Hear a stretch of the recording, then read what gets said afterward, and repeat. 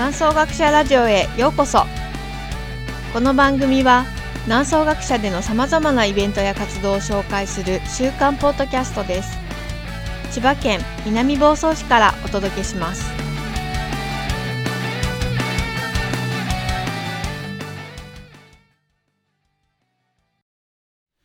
はい、こんにちは。南総学舎ヨガ瞑想講師の涼子です。皆さんこんにちは。学者長の大滝です。はい、今日もよろしくお願いします。よろしくお願いします。はい、南総学者ラジオではこれまでも歴史上のだったり最近活躍しているリーダーを紹介してきてるんですけれども、ちょっとそのシリーズも今後やっていきたいなというふうに思っています。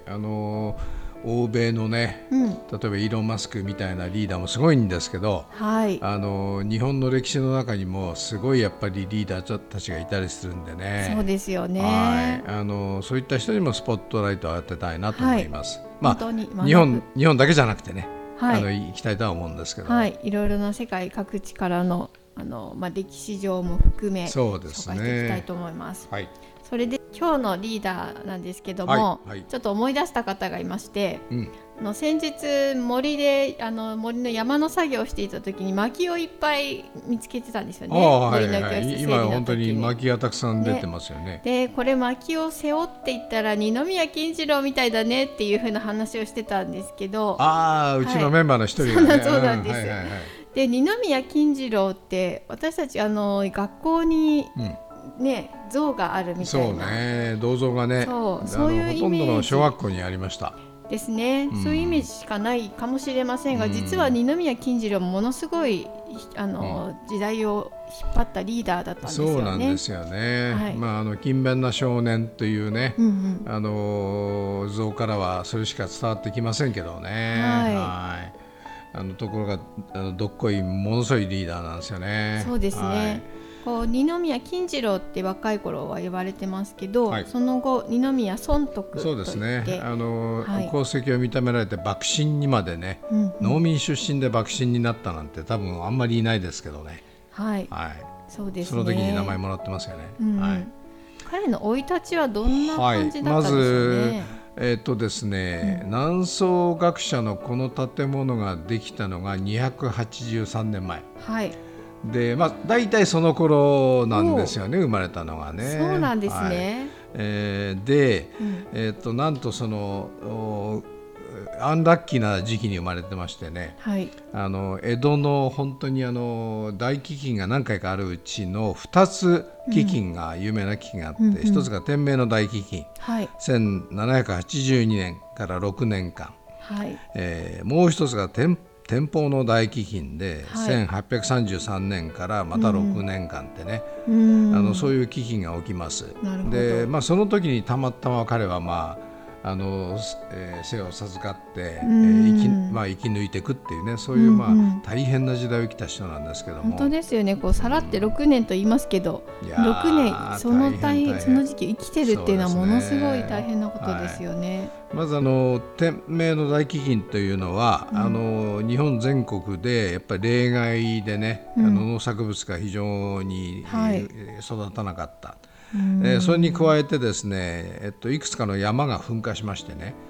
で小田原のあたりだとその浅間山のその噴火で結構その大変な被害を受けてるんですね。でその時に小田原の近くで生まれたのが二宮金次郎なんですけども、もう早々にですね父親を亡くすんですね。でその数年後に母親も亡くして、自分兄弟、弟と、おじさんのところに預けられるというね、もういきなりもう結構過酷なチャレンジに直面するんですけど、まさに内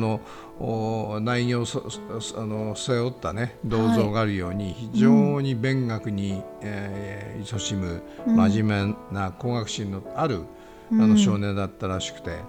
寝る間を惜しんでね勉強するんですね。でそういう中で、いろんなやり方をね自分の頭で考えて、でその、飢饉でねすごくこう苦しんでる人たちの生活をなんとかね、やっぱり復興させていかなきゃいけないという、そういう精神もあって、なるほど。なんとですね数年後に、自分の没落した二宮家の、要するに復興再興に成功するんですよ。彼はねそろばんができて、要するにその、利息の計算とかね、そういうのが得意だったっていうのもあって、やっぱりもうその頃から人にお金を貸したりねすることで、それがこう利息で増えていくっていうところのメカニズムをよく知ってたんですね。かなり細かくその辺を計算して、そうですね、やっぱり自分が苦しんだからこそ、そこはきっちりしてたんでしょうかね。だから、とても農民なんだけど商人的なね、才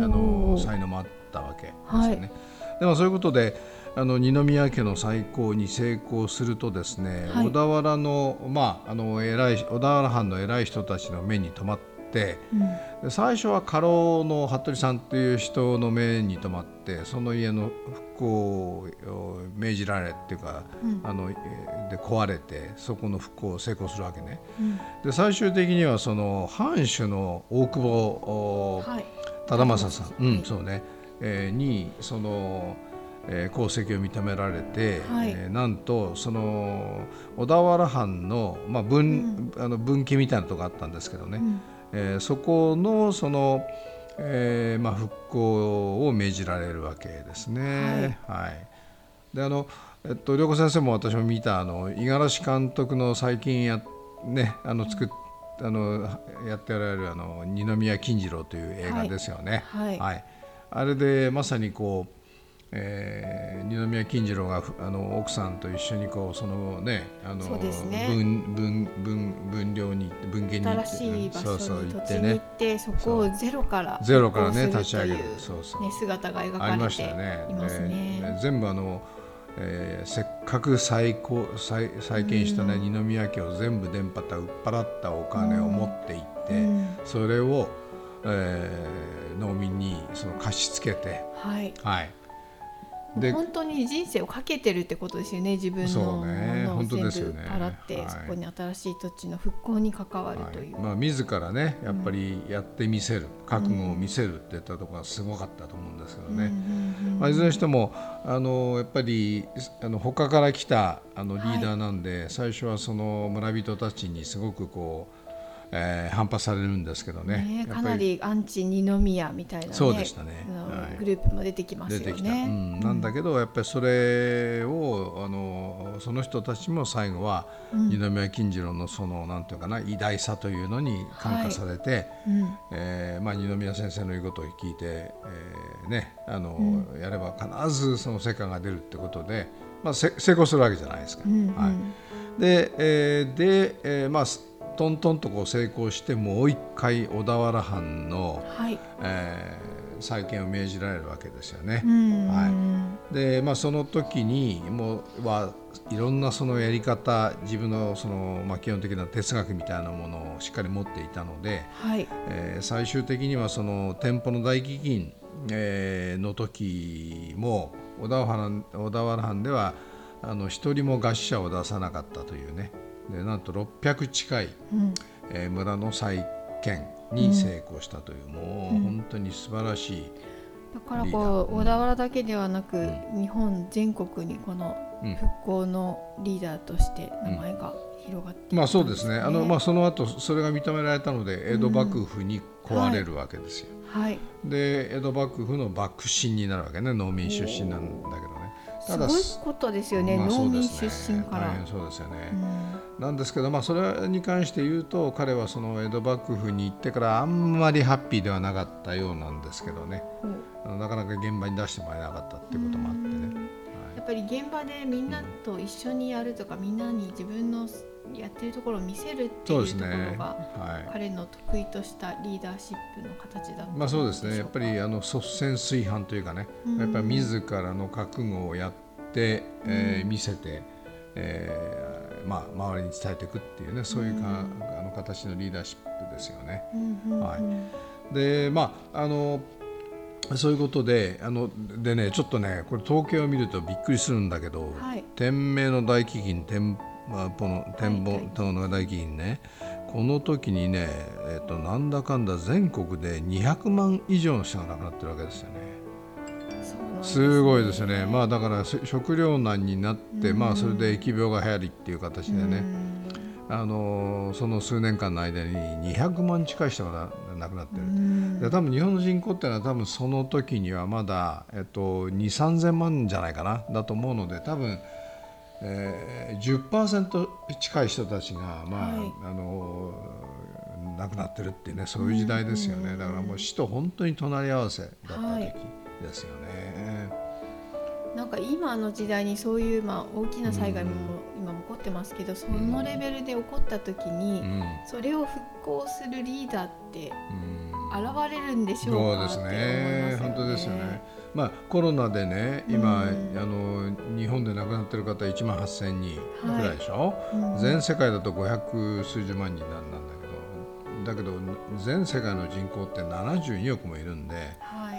パーセントでいうと 0.1% 以下ですよね。なので、当時の飢饉からすると比べると、コロナなんて大したことないっちゃ大したことない。だ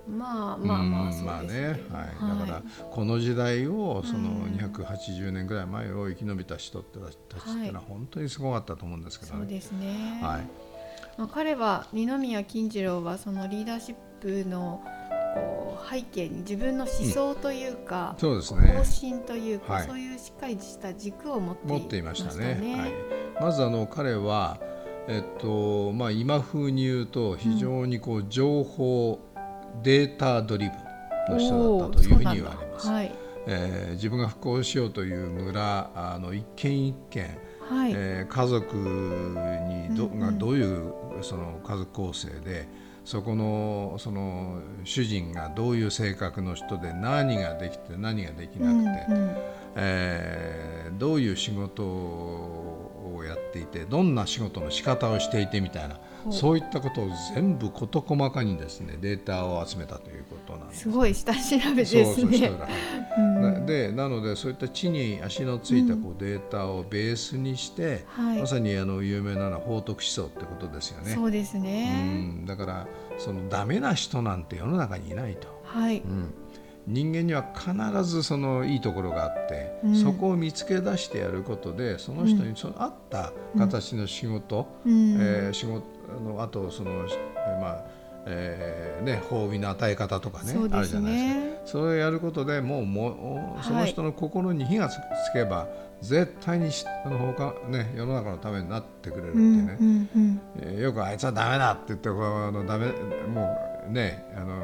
う完全に楽に押されてしまうようなケースは企業の中だったりするとありますけども、二宮金次郎は誰一人として見捨てなかったというね。なるほど、それぞれのいいところを見つけて、それを生かすっていう。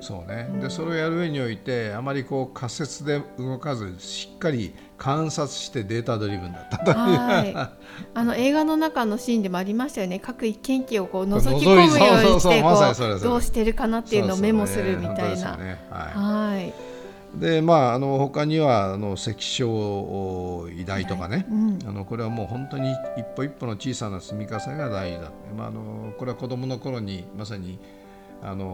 夜本読んでると油を使うなってね、おじさんに言われて、でそれで拾った菜種の苗をそうですね、植えてあれじゃないですか、油を取って自分でその勉強する時の火を自分で作るという、そういったところにもねすごく現れてるね。もう本当に一歩一歩の積み重ねが大切だってこととか、私の好きな言葉でね、神殿開発ってのなんですけど、神殿開発、神は新しいではなくて心のなんですね。心の田んぼを開発するってことで、いい言葉ですね。それすごい言葉なのね。復興っていうとさ、やっぱりこう田んぼを耕しましょうって話なんだけど、その前に心の田んぼをやっぱ耕して、農民一人一人がやる気を出してね、本当に苦しみから立ち上がってよしやろうっていうね、そういうこうモチベーションが湧かなければ、そんな畑をこうねの場所を用意したところで何も起きないですね。だからそういった言葉なんかがとてもね、今の現代にも生きてるっていうね、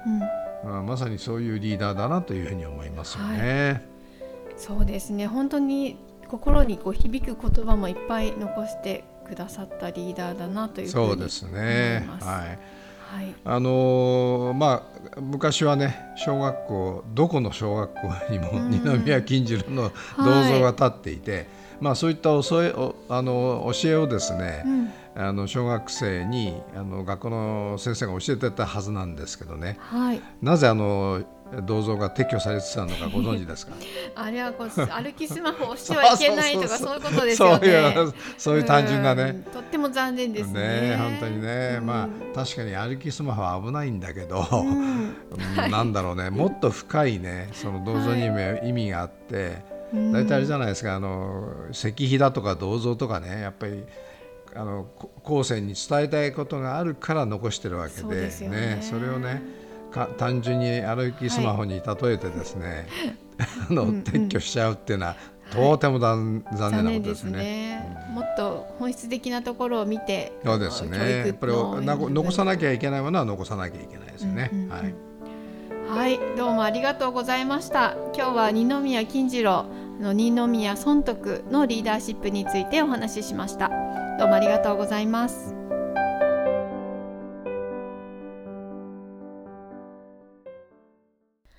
南総学舎でのプログラムやイベントに関する詳細はホームページ南総学舎 .com をご覧ください。この番組に関するご意見もお待ちしています。南総学舎ラジオは株式会社オフィスクライメートの提供でお送りしています。